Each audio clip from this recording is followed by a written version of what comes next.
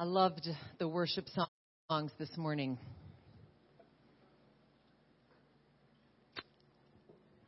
How much do you love Jesus? How much do you love him? You know, sometimes it's good to take a step back and just evaluate what is the purpose of our breath in our lungs to rise each day, and to simplify life with some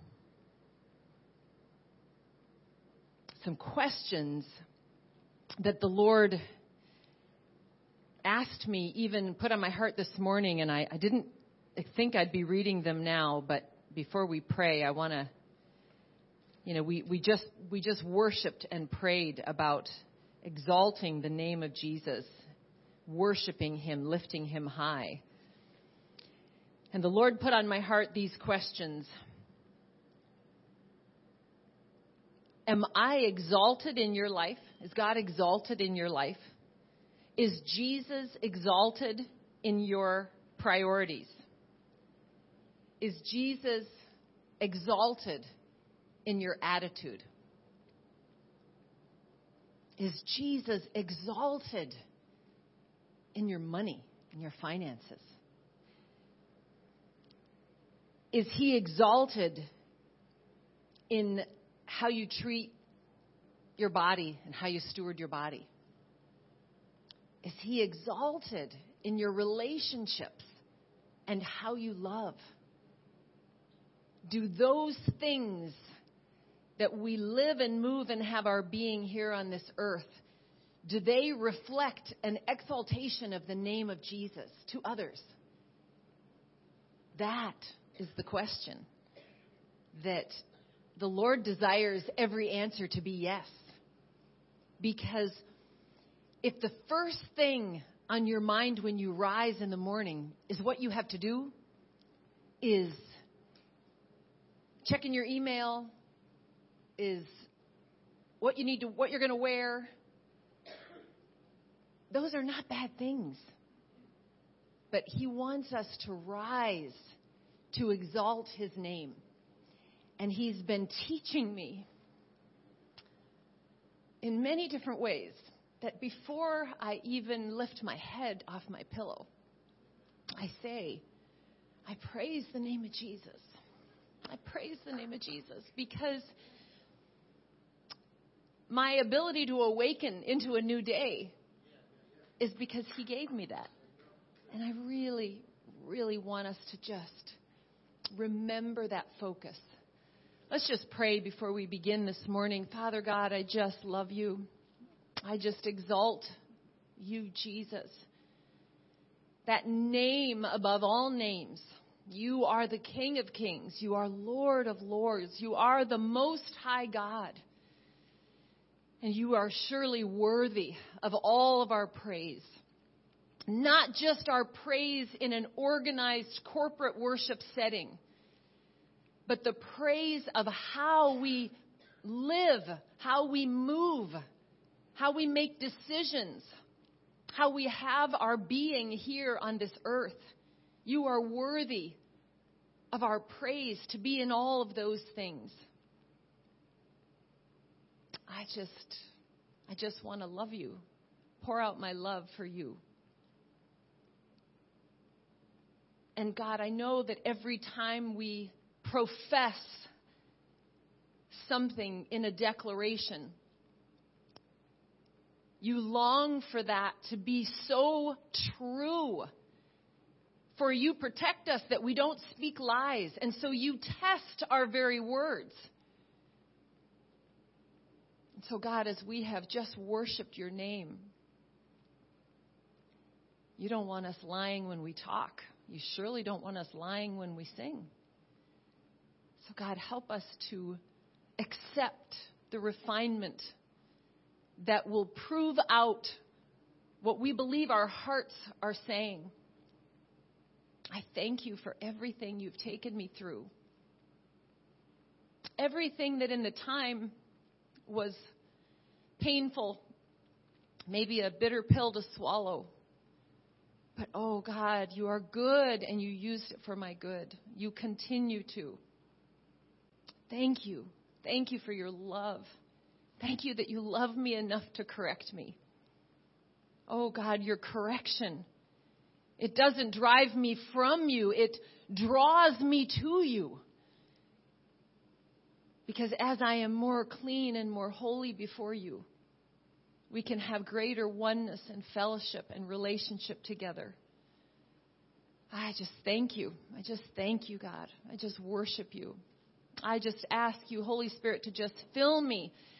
Fill me with what you've shown me already in the notes that I've taken, or fill me with something I didn't even know you wanted to say this morning. It is all yours. I am not here to fulfill a desire of my heart, except to serve you, to be obedient. I'm here to release what you have.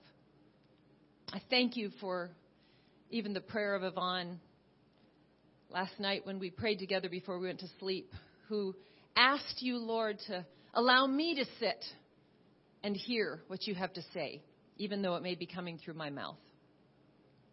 God, I just want your will to be done. I thank you, God, for what you're doing right now through Greg, through the obedient steps that he is taking to follow what you have led.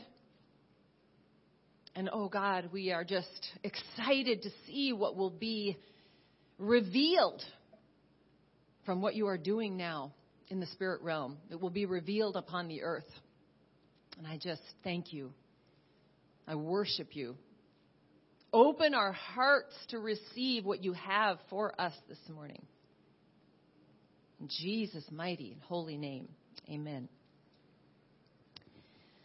So the spirit realm is quite intense with activity. Whew.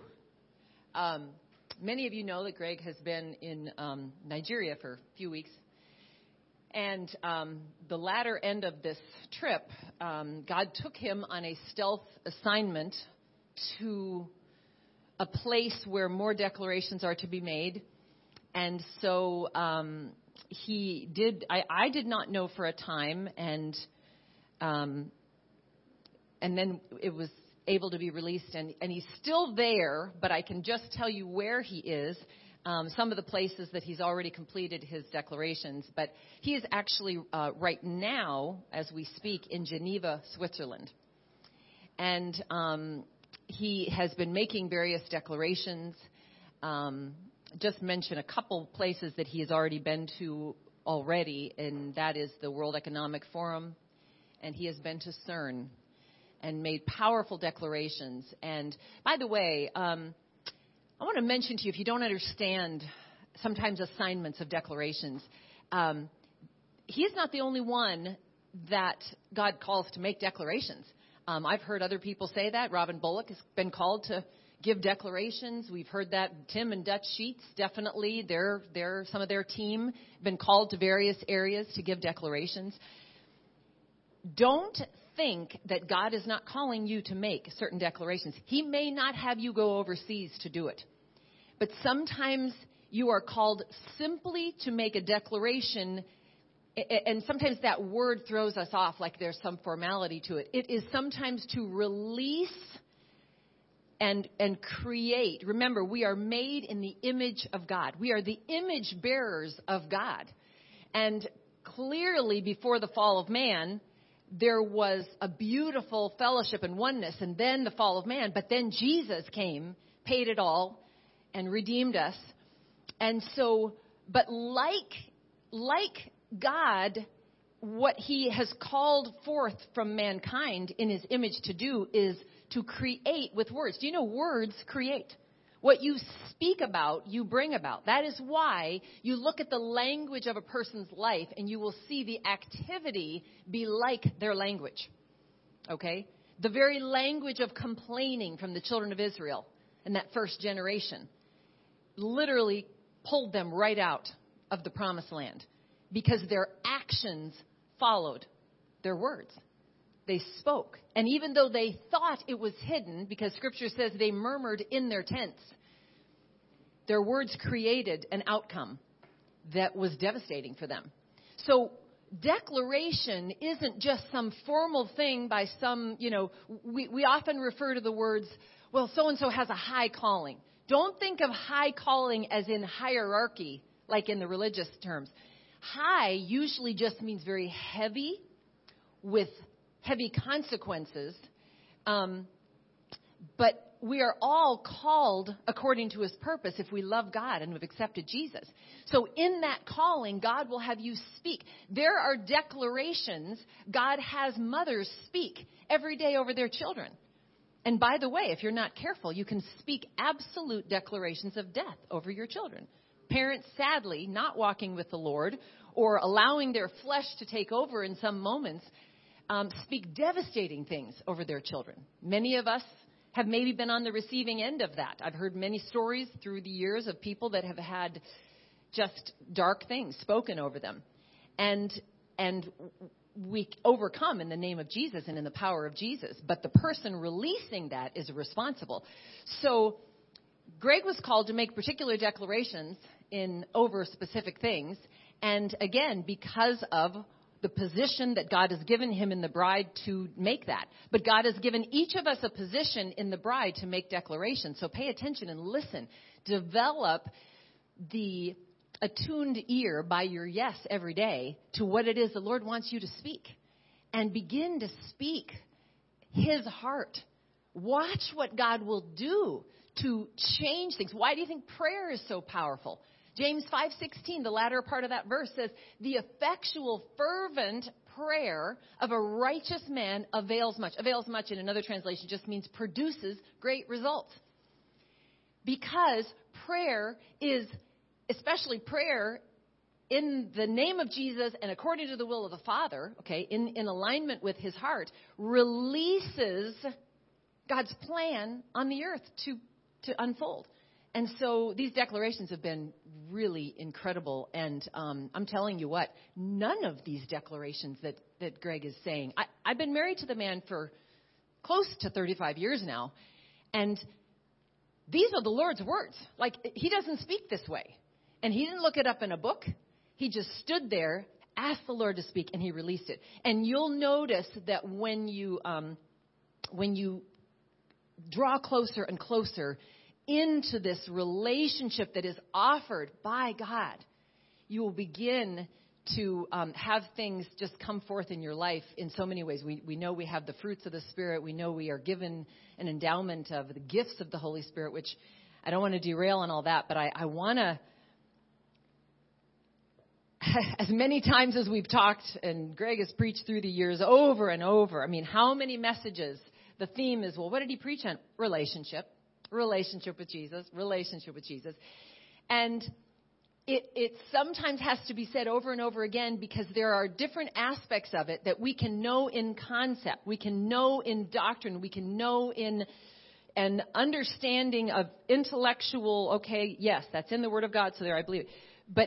But we don't necessarily experientially understand it and to where it actually transforms our lives until we live it out and we begin to go after it and seek him for it.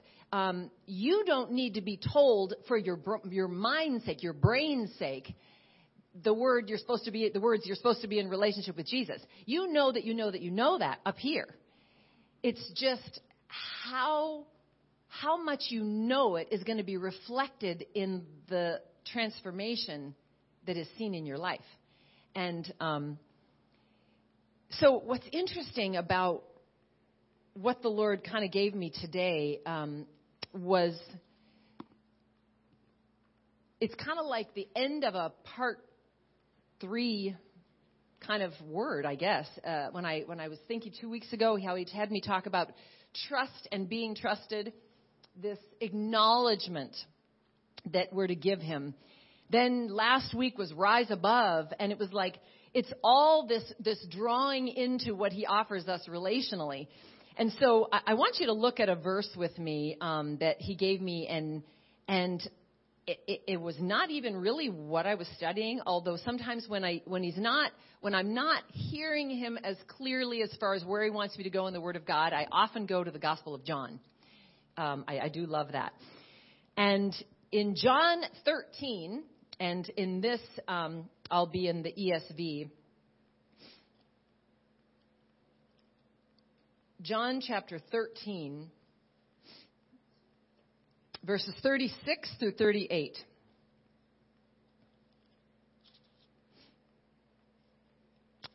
This is Jesus foretelling Peter's denial. And this just really struck me. It says in verse 36, Simon Peter said to him, Lord, where are you going? Jesus answered him, where I am going, you cannot follow me now, but you will follow afterward. Peter, of course, we know as a very passionate disciple, his reaction right away was, Lord, why can I not follow you now? I will lay down my life for you. He's all riled up about, I'm the one. I'll go with you. I'll lay down my life for you. And Jesus immediately, after the release of those words from Peter's mouth, looked at him. And the weight of the words that came back out of Jesus' mouth, Jesus answered, will you lay down your life for me? Truly, truly, I say to you, the rooster will not crow till you have denied me 3 times. Peter, we often think about lie detector tests as being the measure of whether our heart really means something or not. Peter's heart was genuine when he said, I will lay down my life for you. But Peter's character had not yet been built to where those words would actually have been true in the moment. And so Jesus spoke to where he is, where he was right then. It's like he was speaking right now and telling him the truth of, hey, before you speak so radically, think about what it means. We throw out so many Christianese words. I'll give my life to Jesus. You want me to go to Africa? You want me to go down to the local store here in Elkton and pass out tracts and possibly have somebody yell at me or spit at me? Forget some third world country. It's hard for people to just go onto the streets, the highways and byways, and tell people about the Lord. And yet, in our moments of worship, in our moments of an experience of wanting his presence and wanting to feel warm and fuzzy, we'll sometimes make these declarations. And the Lord has to show us that, hey, that's where your heart is. Now I'm going to take you through the process to make that be true. And by the way, if he takes you through the process to make those words true, guess what? Praise God. Because it means that our hearts really do want it. And we just have to get there. He is good. He is good when he takes you through things that will build your faith. I am thankful. I knew my heart wanted him years and years ago. But the rest of me wanted a whole lot more self-preservation, a whole lot more fulfilling things that other people thought were appropriate so that I would not experience rejection from them. A whole lot more of the entanglements of this life. I wanted a whole lot more of what I thought that God wanted, because surely this is what God wants. And the Lord was like, you're telling me you want me. You're telling me you want to give your life for me. I need to define that for you. And so I'm going to take you through things out of my love so that what you're bound by in your definition that is not my definition will be off of you. There is a verse in Hebrews, and I grabbed, rather than going through my phone, I wanted to just bring 2 paper Bibles, but there's a verse in Hebrews in the Amplified Classic that we know well, but I like it in this translation. It's Hebrews 12, verse 27. And it says, "Now this expression, yet once more, indicates the final removal and transformation of all that can be shaken, that is, of all that has been created, in order that what cannot be shaken may remain and continue." Verse 28, "Let us therefore, receiving a kingdom that is firm and stable and cannot be shaken, offer to God a pleasing service and acceptable worship with modesty, pious care, and godly fear and awe. For our God is indeed a consuming fire." We are in the time of the shaking. We are in the time of not just doctrinally believing, "Love not the world, neither the things that are in the world. For if any man love the world, the love of the Father is not in him." We know those verses. We believe those verses. And we maybe have declared those verses. But now he's saying, I need to test that to find out how much the love of the Father is in you and how much the love of the world is in you. Still letting you choose, but showing you whether your words are real or whether you just want to do what you want to do and hope it's okay with me and hope that I will put my approval on your heart desires, and therefore not having to really give up a whole lot.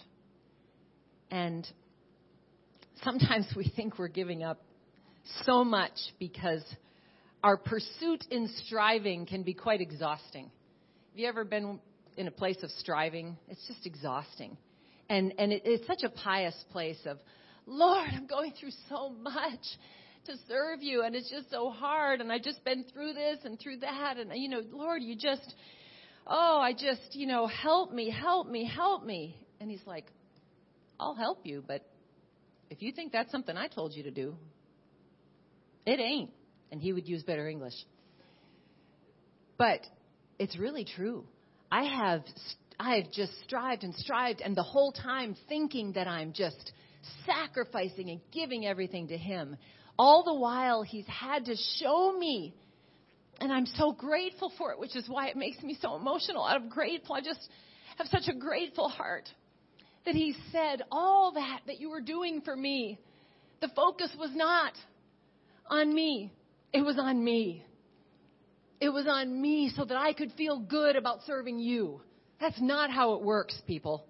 That is not how it works. Jesus did not die to make us feel good.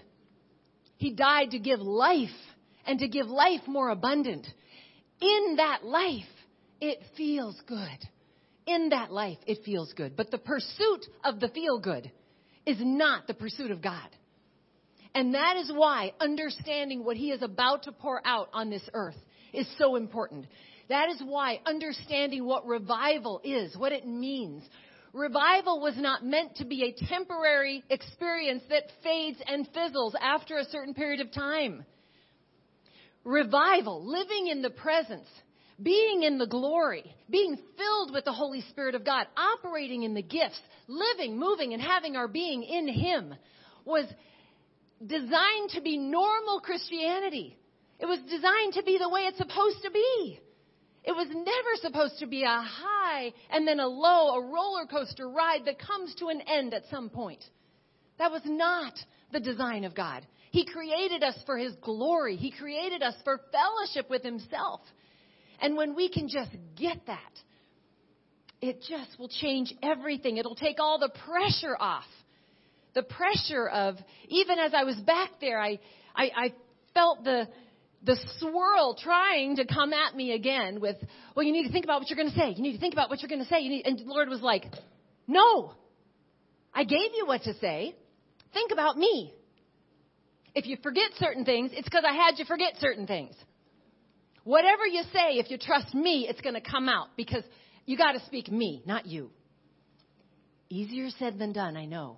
But that's what he desires. And not just for people who stand in this place. It's for you when you wake up in the morning, when you face your struggles, your trials, when you wake up with the burdens for your loved ones, for your circumstantial issues, all these things. He wants to be the focus. And not the kind of focus that says, okay, I'm going to just deny that there's everything going on around me, and I'm just going to think about you and numb everything out. No. He wants the focus to be on who he is to all of these things. It's like, Lord, see, when you get to know him, you get to know him in his word, because the focus on him, sometimes we think is just this meditative place apart from this. It is not. It is a marriage of the two. It is soaking in the presence of the Holy Spirit, guiding you to know him in his word. There is soundness in the Word of God with what he's revealed. You don't approach the Word of God without the Holy Spirit, or you get a whole lot of religion, defined as man's attempt to reconcile himself to God. Man's attempt. Religion that, and I gave the example last week, the religion that leads us into good works to find heaven religion, false religion to even get saved. Okay, but then there's the religious aspect after salvation that, yes, we believe in the gospel of Jesus Christ and the blood of Jesus and the cross and the resurrection, and you need to invite him into your heart. But now you need to live this way, this way, this way by a set of rules so that you're, complying with the church's doctrine. That's also a form of religion. It's still man's attempt to reconcile himself by what he does and what he complies with, or a creed that he lives by, himself to God. And the Lord is saying, no, just soak in me. Let me tell you more of myself in his word. He did not design this book to be understood, literally did not allow this book to be understood apart from the Holy Spirit, apart from the Holy Spirit himself revealing it to us. There is a cryptic aspect to the Word of God, even to the most brilliant scholars. The first time I ever realized, I didn't think that these brilliant scholars could be actually not saved, like not even have accepted Jesus to come into their heart. Their whole lives have been about studying the intricacies and the beauty and the wonder of this book and how it connects with actual, science. We think science confirms the Word of God. Well, I'm sorry, it's the other way around. The Word of God confirms science, right? But I had no idea that it was even possible for somebody to put that much of their life into the Word and not actually be saved. But that's because there is such a desire for man to be kind of godlike.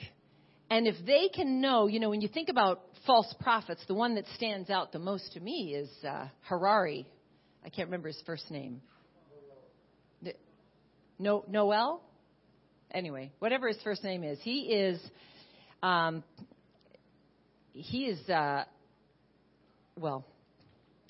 let's just say seed of Satan's in there somewhere. Whatever you want to call him, Nephilim, whatever you want to do. It's an open blasphemy, this guy. We hear a lot of things that we consider false prophecy, and there's heresies and things like that floating around. But, this guy has basically said, we no longer need God when we have technology. What is the purpose of God? There is no need for a higher power. We are the highest power. Things that are kind of pretty easy to determine. You don't have to look real deep to hear false prophecy in there. And if you don't think that people like that have studied this book, remember, Satan used the Word of God himself to tempt Jesus. The twisting of Scripture is all day long, always there, always there. That's why without the understanding through the Holy Spirit, we won't understand the book. So then you say, okay, well, I always study the Word of God with Holy Spirit. What I'm saying is the Word of God is meant to be revelation in our lives in a relational process of learning. See, it is through relationship with him. It is through oneness and fellowship with him that he reveals things to us. It isn't through the intense buckling down, Holy Spirit, give me revelation. Holy Spirit, give me revelation. It is, and a beautiful message recently given through Bryn was the message on rest. It really is through this place of rest that is just rest is a place in your faith that is a confidence in where you are relationally with the Lord. And it's interesting that what that place of rest actually looks like in your day-to-day life, because it looks like the complete erasing of whining, complaining, begging. There is a cry of our heart that wants more of him, because we just yearn for him when we become so aware of our dependency in him. I don't mean that. I'm talking about from a place of lack. When you yearn for more of him because of who you by faith know him to be, that's a good thing. When you yearn for him because you don't think you have him, that's a whole issue altogether. That's not a faith prayer. When you constantly say, Lord, be with me, be with me, be with me. Do you know that's a prayer he cannot answer? Because he will never leave you or forsake you. The whole premise, the presupposition of that request is false. It's saying, you're not with me, so please be with me. Now, I know what people mean. Don't get hung up on words. I'm talking about the heart posture of that. I know sometimes when people say, be with me, what they're basically saying is, let me experience in this realm your presence upon me. But we do have to recognize, the Lord's kind of had me change up even the language in my prayer, because he doesn't want those words to ever mean that in my heart. And so I have found myself asking differently. Fill me, or let me overflow with you, or sometimes I'll just say thank you for being with me. You know, that the loss of the grateful heart is a dangerous place to be. God wants confidence in our hearts of who he is. And so he was just showing me so much of himself. And I know I've told you guys before that I have found sometimes when I've been intensely studying, and it's so interesting this morning, Bryn even mentioned this in class to the ladies, because it literally happens to me all the time, this place of, you know, when you're going after him for revelation because you just need it, and then you find when you go someplace and you're not thinking about it quite as much, all of a sudden it'll just drop and download, and it's just so funny because that happens to me, and I think that's why the Lord has given me so much when I'm on the elliptical. I just get on, and I'm just worshiping him, and my intent is to just be in a place where whatever restlessness of my body is going. It's just like, it's all the restlessness is in the physical motion, so that everything inside is completely calmed. That's just one of the ways he kind of does it. And, but in those moments, the downloads that come, I mean, it's just extraordinary. And sometimes his presence will fall on me to where I can hardly stay on the machine, because I'm just weeping. There is a wilting of my humanity, of literally my human vessel, that just often shows me how powerful God is. When I can, and I've had other experiences where I can't even get off the floor from the weight of his presence, and yet he was showing me that's only just a tiny tip of a pin amount of it. So the weight of who he is in his glory is so amazing. And so he was showing me so many things the other day, and I asked him, I said, Lord, I don't want to be in my faith. I've seen glimpses of where you want to take me, and many of you have too. You've been either prophesied over, or he's given you visions and glimpses of what he wants to do in your life. And I said, Lord, I don't want to be this fragile person that's so easily shaken. I don't want to be shaken. I want to be standing on the rock. I want to be strong in you, not in and of myself.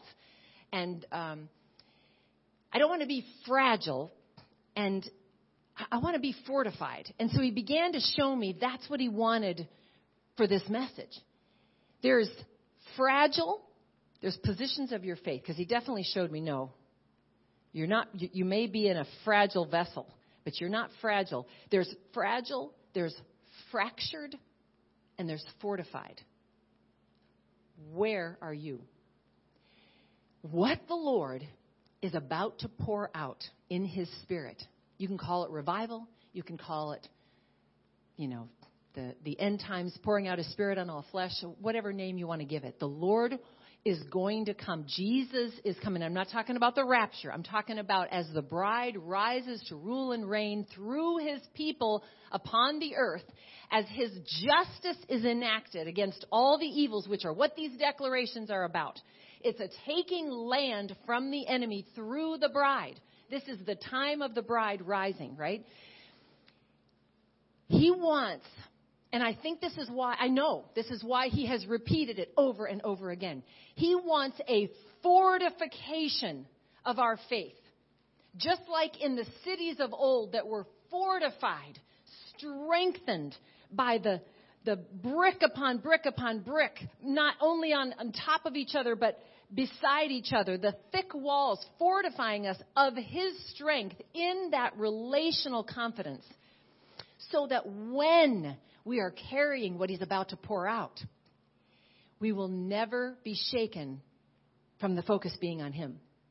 See, we crave, and we talked about this yesterday a little bit at the Gifts of the Spirit meeting. We crave the gifts of the Spirit.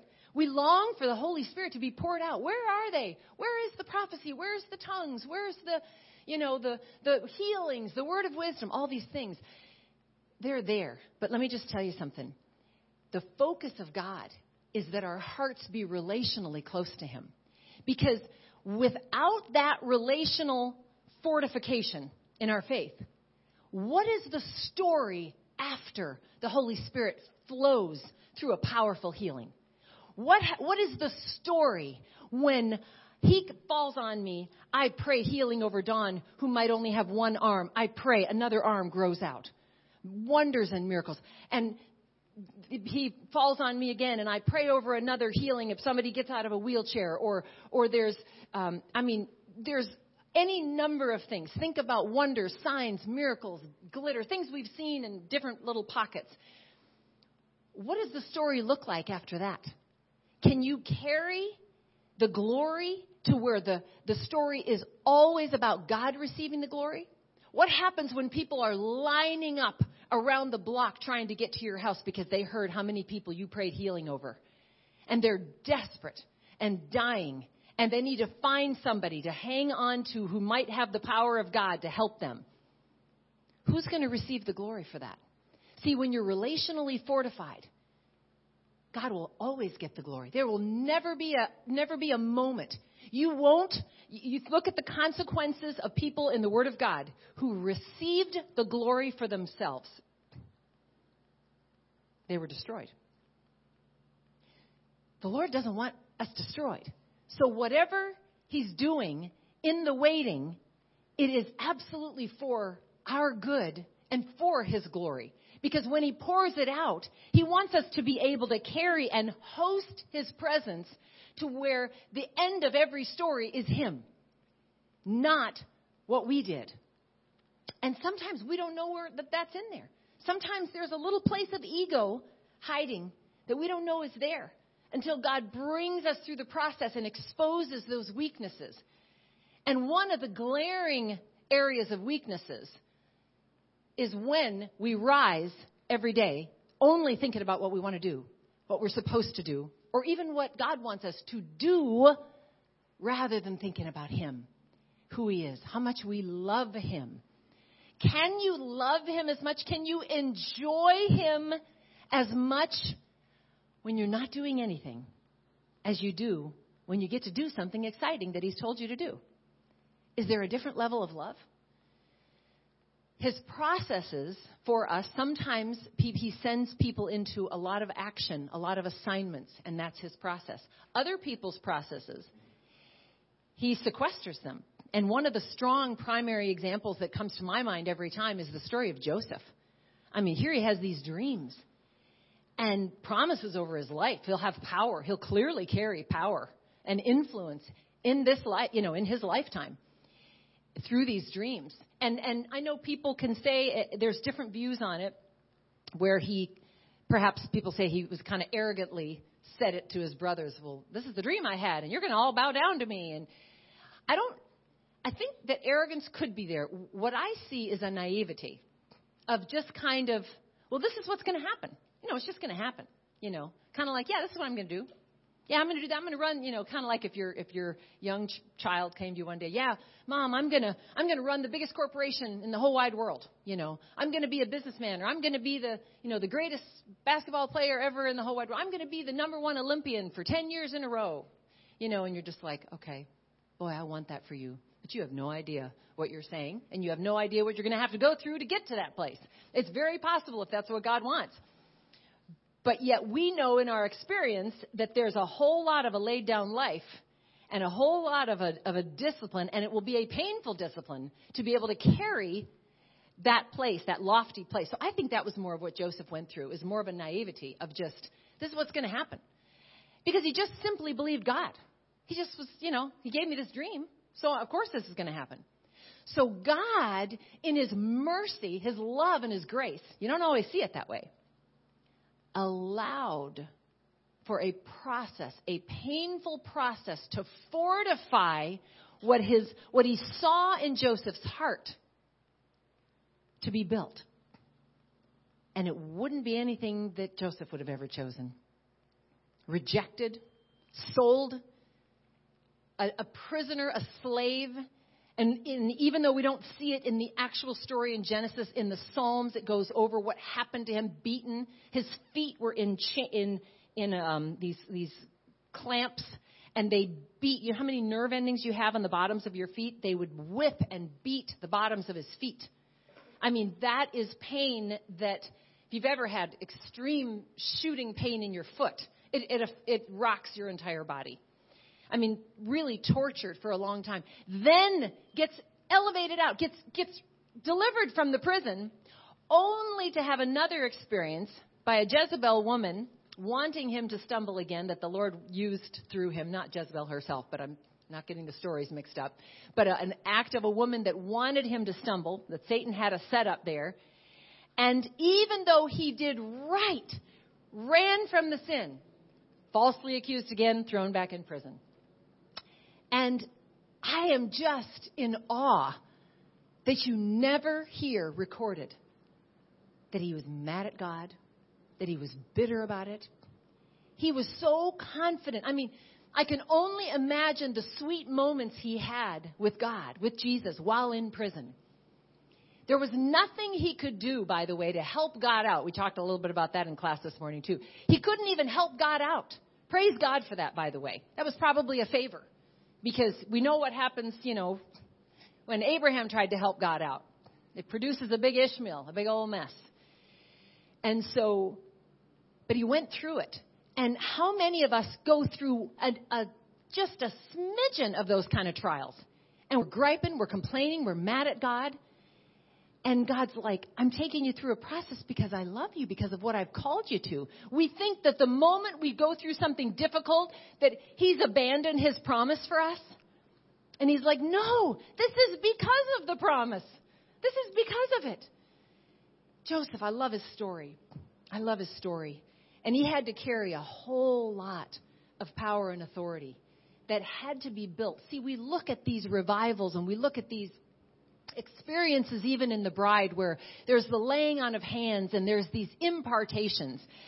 You can receive an impartation of healing. You can receive an impartation even of the gifts of the Spirit, but you cannot receive an impartation of the building of your faith or of character. There are certain things that must be built simply by your will that God will never overstep. And I love the way Bryn put it this morning. We sometimes have this encounter, this experience, and we just think that we'll now step into another place where we'll just be morphed into, that's how she said it, into this really strong place. That's just not how it works. When you go to a weight loss meeting, a Weight Watchers meeting, you don't walk out of there 70 pounds lighter because of your experience. You walk out with the opportunity and the instruction and the motivation to every day choose what you're going to put in your mouth and how active you're going to be. And all the strength God gives us to do it. Our faith has got to be walked out every single day. What makes it beautiful, though, it's not just some arduous, difficult process. It can be, but in Christ, it's beautiful. What does it say in the Gospel of John? In this world, you will have tribulation, but be of good cheer. Be of good cheer because the process relationally with me is beautiful because I have overcome the world. That's what makes it different.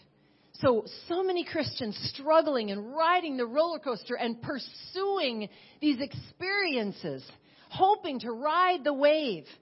Really, and I don't believe, I know there's a hunger and a thirst, and not every heart is this way at all. Please understand what I'm saying.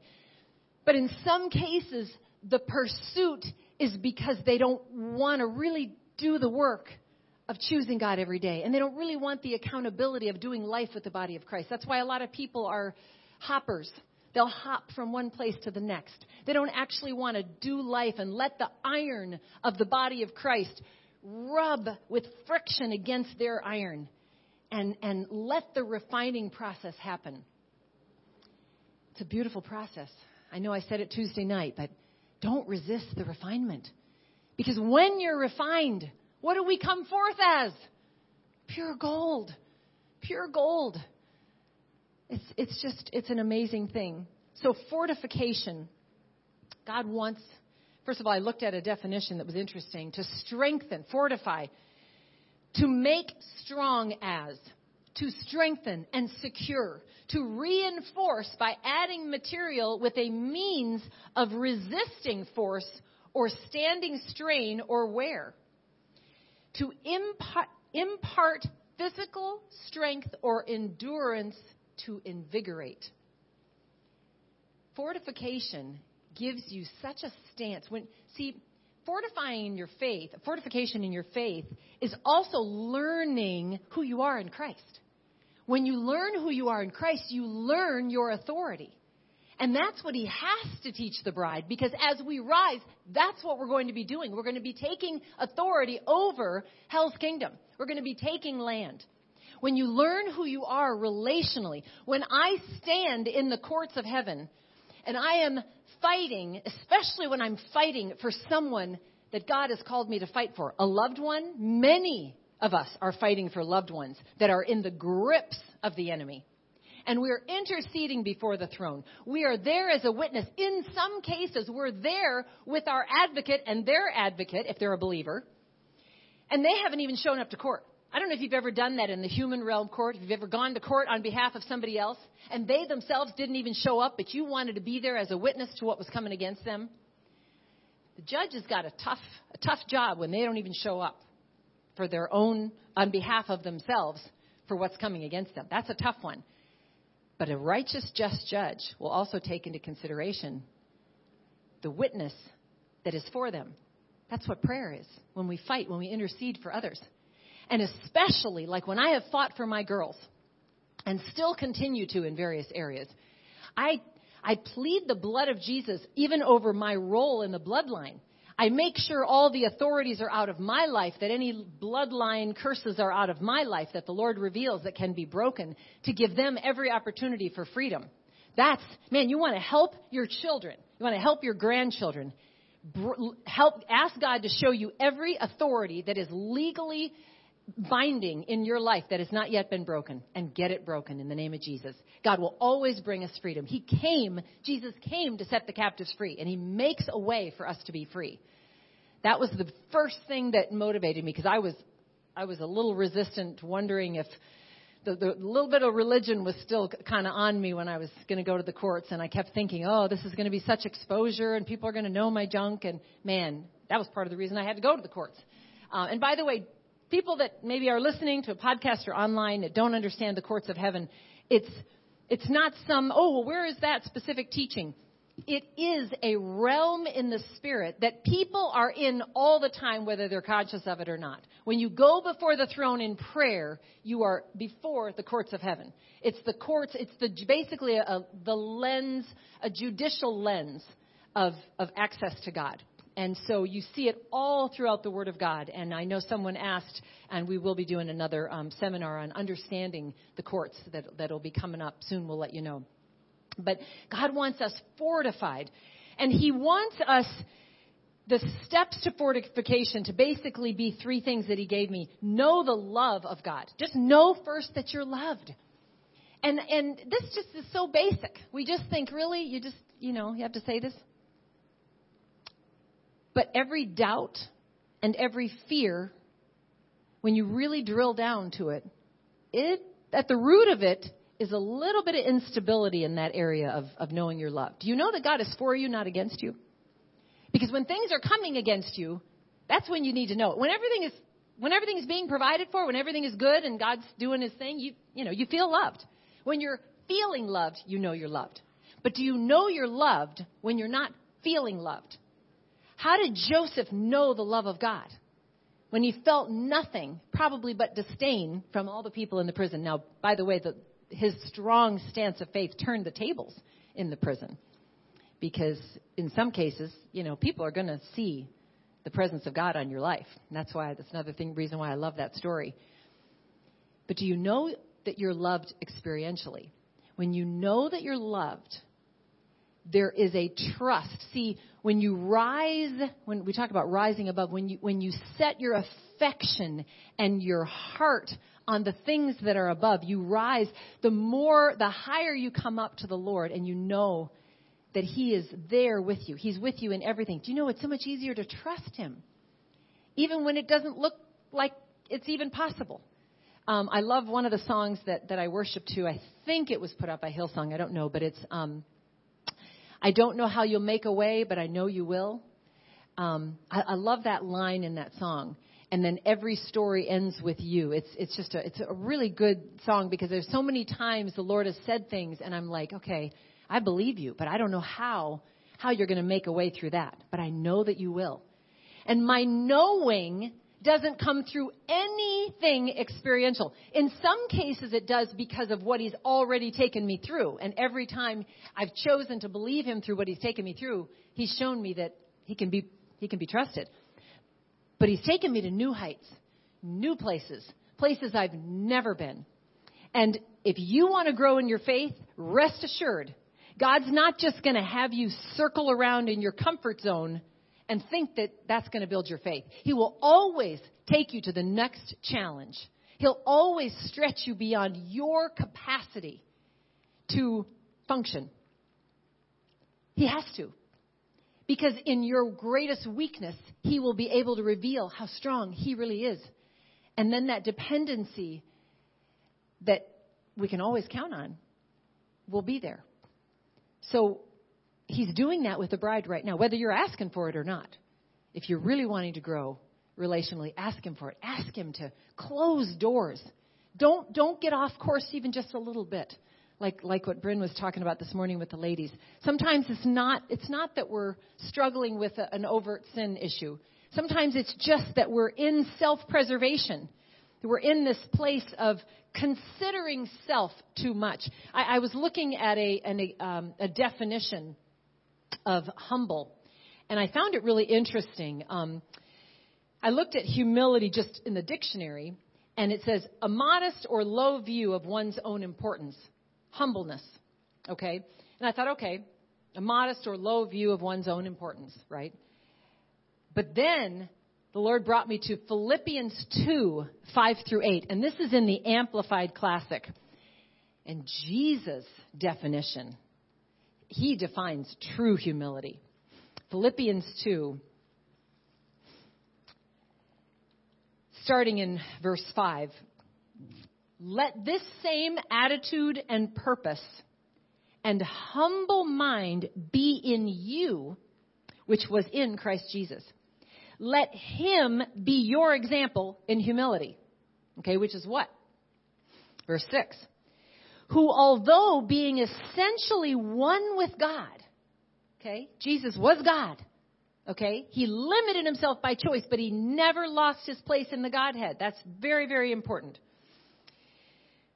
Who, although being essentially one with God and in the form of God, possessing the fullness of the attributes which make God God, did not think this equality with God was a thing to be eagerly grasped or retained. That's basically saying that he, by his choice, by his will, limited himself. Verse 7, but stripped himself, because he had his own will, stripped himself of all privileges and rightful dignity, so as to assume the guise of a servant, slave, in that he became like men and was born a human being. Actually, I'll go on one more verse because it's so good. And after he had appeared in human form, he abased and humbled himself still further and carried his obedience to the extreme of death, even the death of the cross. Humility is considering not your own self. We cannot measure humility. I said this yesterday at the gifts meeting, but I will tell you, Greg's demeanor will never necessarily be a gauge to whether he's humble. People have definitely called him arrogant, called him all kinds of names. But humility is not determined from someone's demeanor, yes, attitude can reflect a lot, but sometimes that can even be misread. Where Greg's humility shows up is in his obedience. Is that when the Lord tells him what to do, when he considers not his own life, not his own wife, not his own choices, not his own needs, nothing but what God tells him to do, that's when his humility is demonstrated. That is a laid down life. That is the humble and contrite heart that God said, I will not despise, that he wants from each of us. And it takes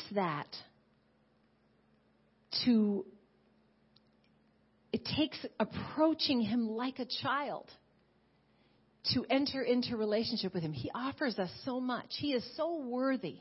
He is so worthy of our worship.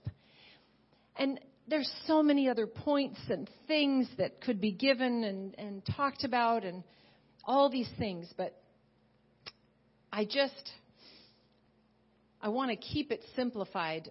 There was one verse that the Lord gave me that I thought was really good, and I printed it out really quickly. In 1 Peter 5:10 in the ESV, it says, and after you have suffered a little while, the God of all grace, who has called you to his eternal glory in Christ, will himself restore, confirm, strengthen, and establish you. We just sang the song, you restore everything, everything, everything. I was looking at that word restoration. You know, restoration, when you look it up, includes two other words.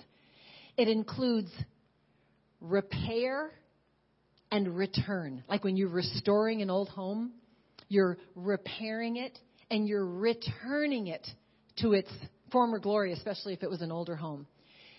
God is restoring. He restores our soul. Psalm 23 is such a great example of our process and what God is doing with his people right now. The Lord, he is our shepherd. And right out of the gate, we do not want. We do not want. He is our everything. The Lord is my shepherd. I shall not want. You can want, but it's a lie from the pit of hell. Because when the Lord is our shepherd, we don't want. We want more of him, but I'm talking about a lack. He leads us beside still waters. He allows us to lay down, as we sang about, in green pastures. And he restores our soul. The broken things that the enemy hits. And the soul, though, gets restored through the acknowledging of him being our shepherd and the faith to believe that we don't lack anything because Jesus paid it all. He restores that. He is in the process of restoring it. It's interesting how in that chapter it says, yea, though I walk through the valley of the shadow of death, I will fear no evil. You got this beautiful chapter of all the things that God's doing, and you're like, well, why do you have to talk to me about a shadow of death? I mean, where am I? What's that valley all about? That's life because of the fall of man. That's this fallen world that we're in, that we have access to a kingdom realm that is at hand, that we're citizens of, but we have access to it by faith. Okay? So that's why it's only the valley of the shadow of death. It is not death itself, because we have life and life more abundant in Him. And with that valley that we sometimes find ourselves in, He prepares a table before us, right in the presence of our enemies, because He's not intimidated, and we shouldn't be either. We will fear no evil. We will fear no evil. Don't let fear make a foothold in. Don't let fear be what drives the fact that you shall want. No, I shall not want. Why? Because I have no fear. Why? Because He's my shepherd. He's my shepherd that's making this table before me, this bountiful table in the presence of my enemies. So then He just wraps it up in a bow. Surely, only goodness, only mercy will follow me, because I am in Christ Jesus all the days of my life. And I will dwell by faith in the house of the Lord forever. That is the promise of God. That is what's offered and available. Anything less than that is not believing for what He has already paid for. It is agreement with the enemy. And it's beautiful.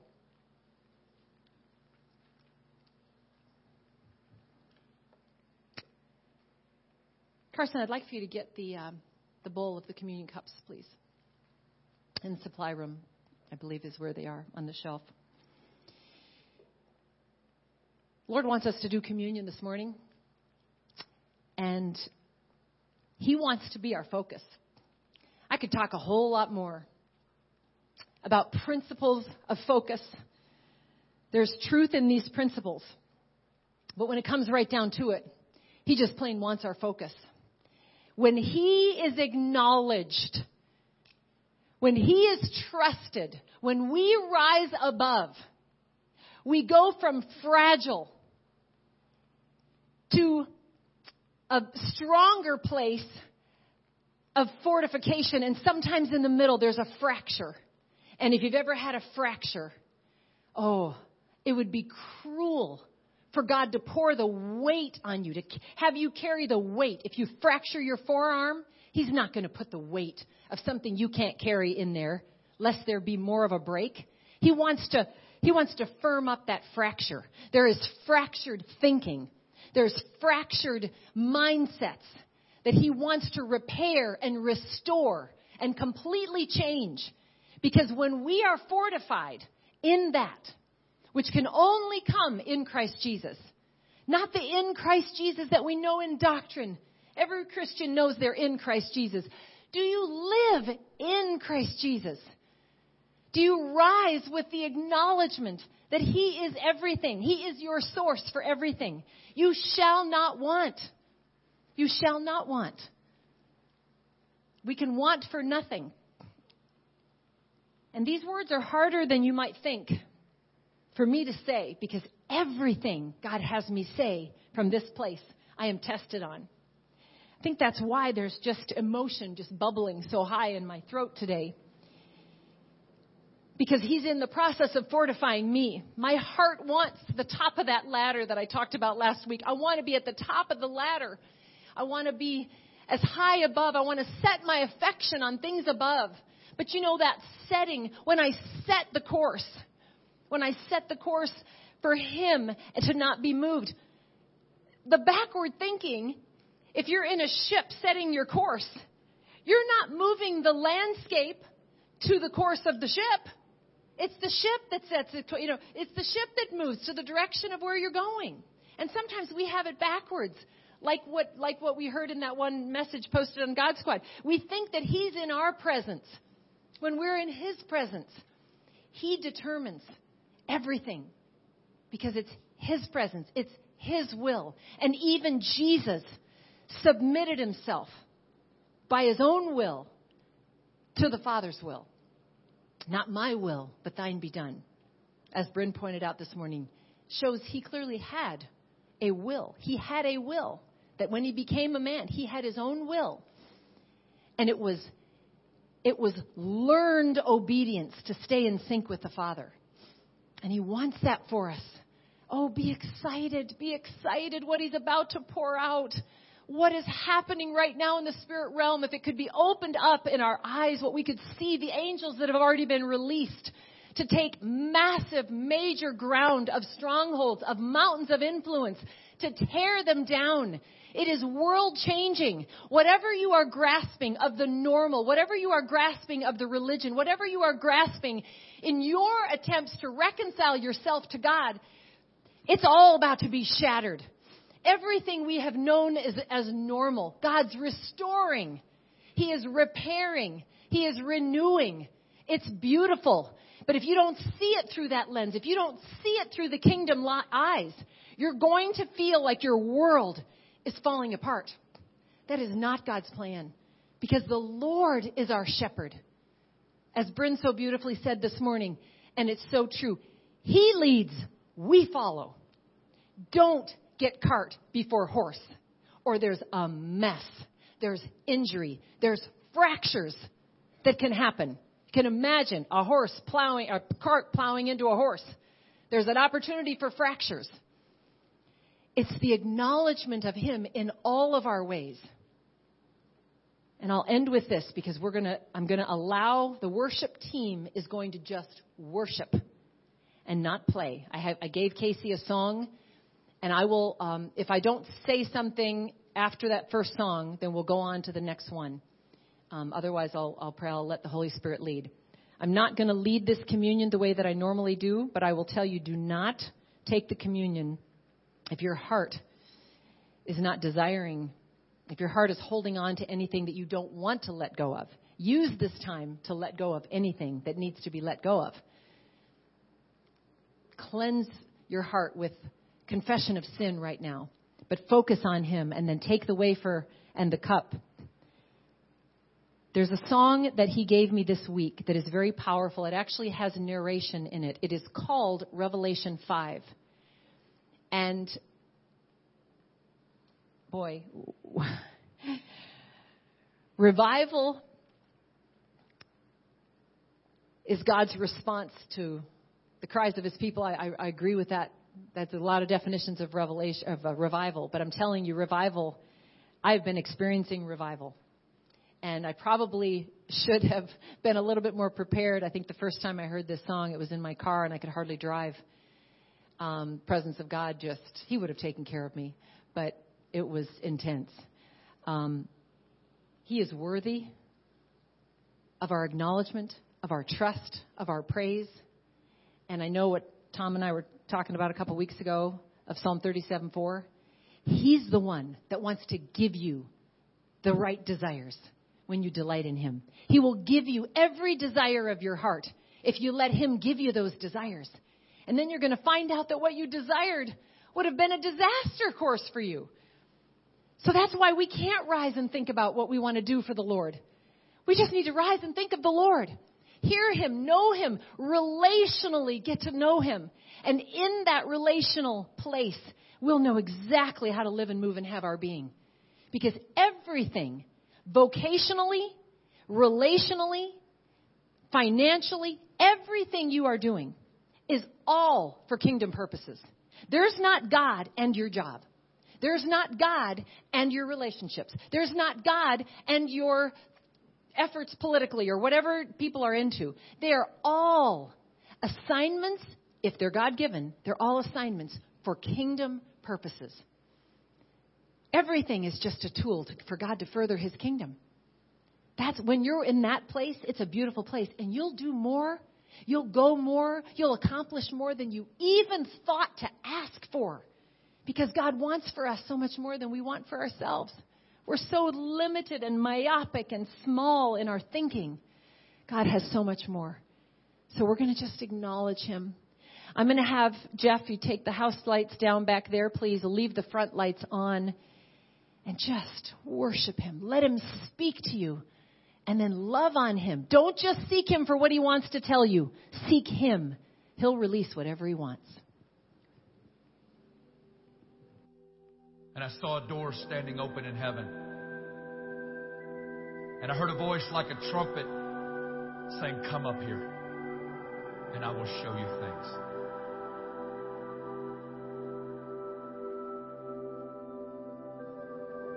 And immediately I was in the Spirit. And behold, a throne set in heaven. And one sat on the throne. And he who sat there, he was shining like jasper. He was burning like sardius. And an emerald rainbow surrounded him.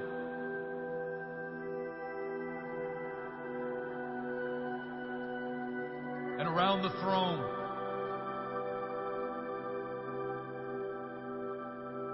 I saw 24 thrones. And on them sat elders. They were robed with robes of white, crowned with crowns of gold. They were sitting and robed and throned. And from the throne proceeded lightnings, thunderings, and voices. Before the throne, there was a sea of glass. 7 lamps of fire burning before the throne of God, which are the 7 spirits of God. And around the throne and in the midst of the throne were 4 living creatures having eyes around and within. And they do not rest day or night, saying, "Holy, holy, holy." They do not rest, saying, "Holy." These burning creatures surrounding the throne. They've been in the same room with the same person, singing the same word forever. They've never gotten used to him. I believe there's a prophetic call to the church in this hour. There's a holy invitation being given in this hour. Come up here. Come up here. Come up and come up. Come out. Come up and come in. Come out of bondage. Come out of religion. Come out of other narratives and come to the throne room. Church, it's the hour for divine perspective. It's the hour to get connected with the unshakable kingdom, the unshakable throne that's above every throne, that's above every power, and there's one on the throne. Abba! He is shining. You're burning. Emerald rainbow surrounding. You are the beautiful God. You are the burning God. You are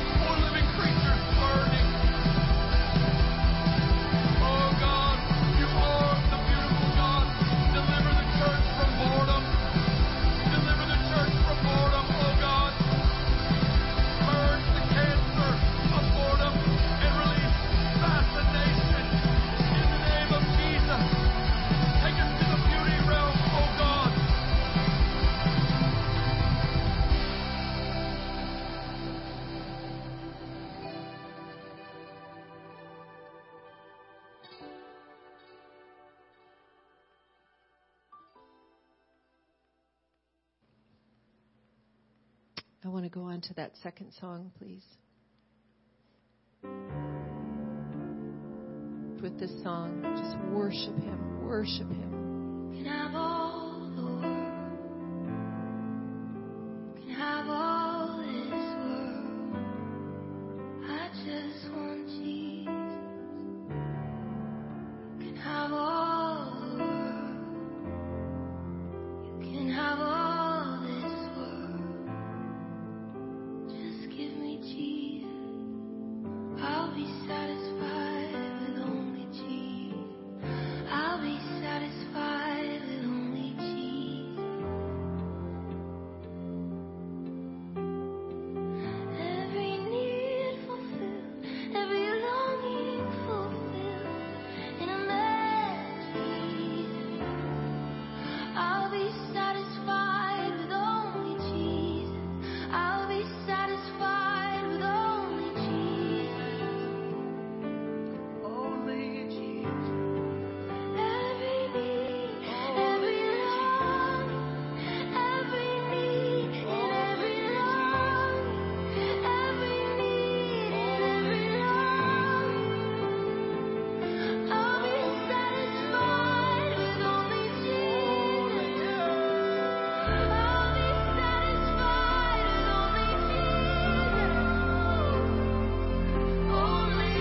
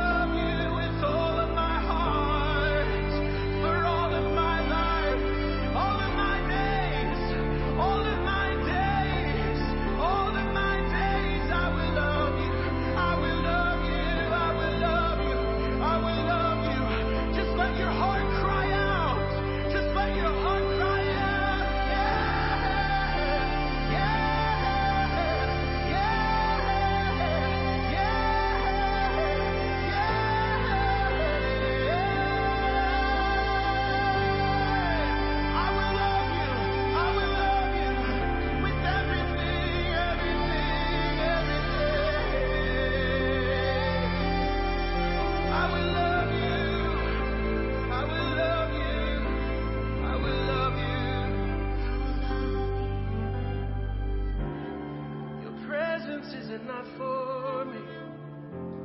Your presence is enough for me. Your presence is enough for me. Your presence is enough for me. Your presence is enough for me. Your presence is enough for me. We worship you. We acknowledge you as King, as Lord, as Almighty God. There is no other. God, we receive and take this communion in remembrance of you, Jesus. Thank you for what you did on the cross. Thank you that though while despised and rejected, everyone turning away, you paid the price for our sin. God, I just praise you. I thank you. I thank you and I love you, Lord. Oh, God. Fortify the faith of your people today in that place of relationship that you so graciously offer. The grace that is God's riches at Christ's expense. Thank you. I worship you, God. I worship you, God.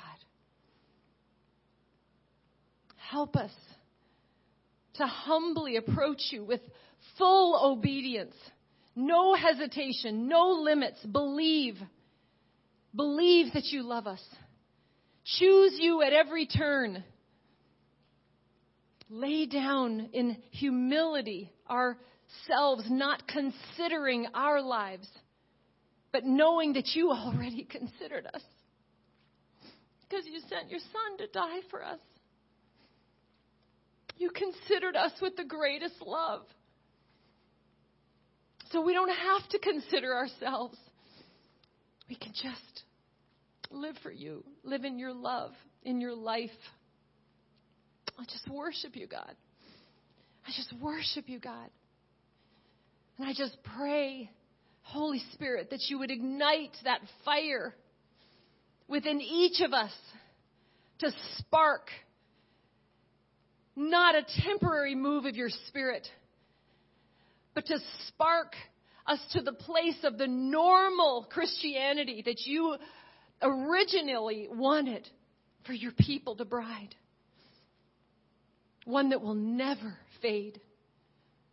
That is what we desire. We love you, Lord. I praise you. In Jesus' mighty name, amen.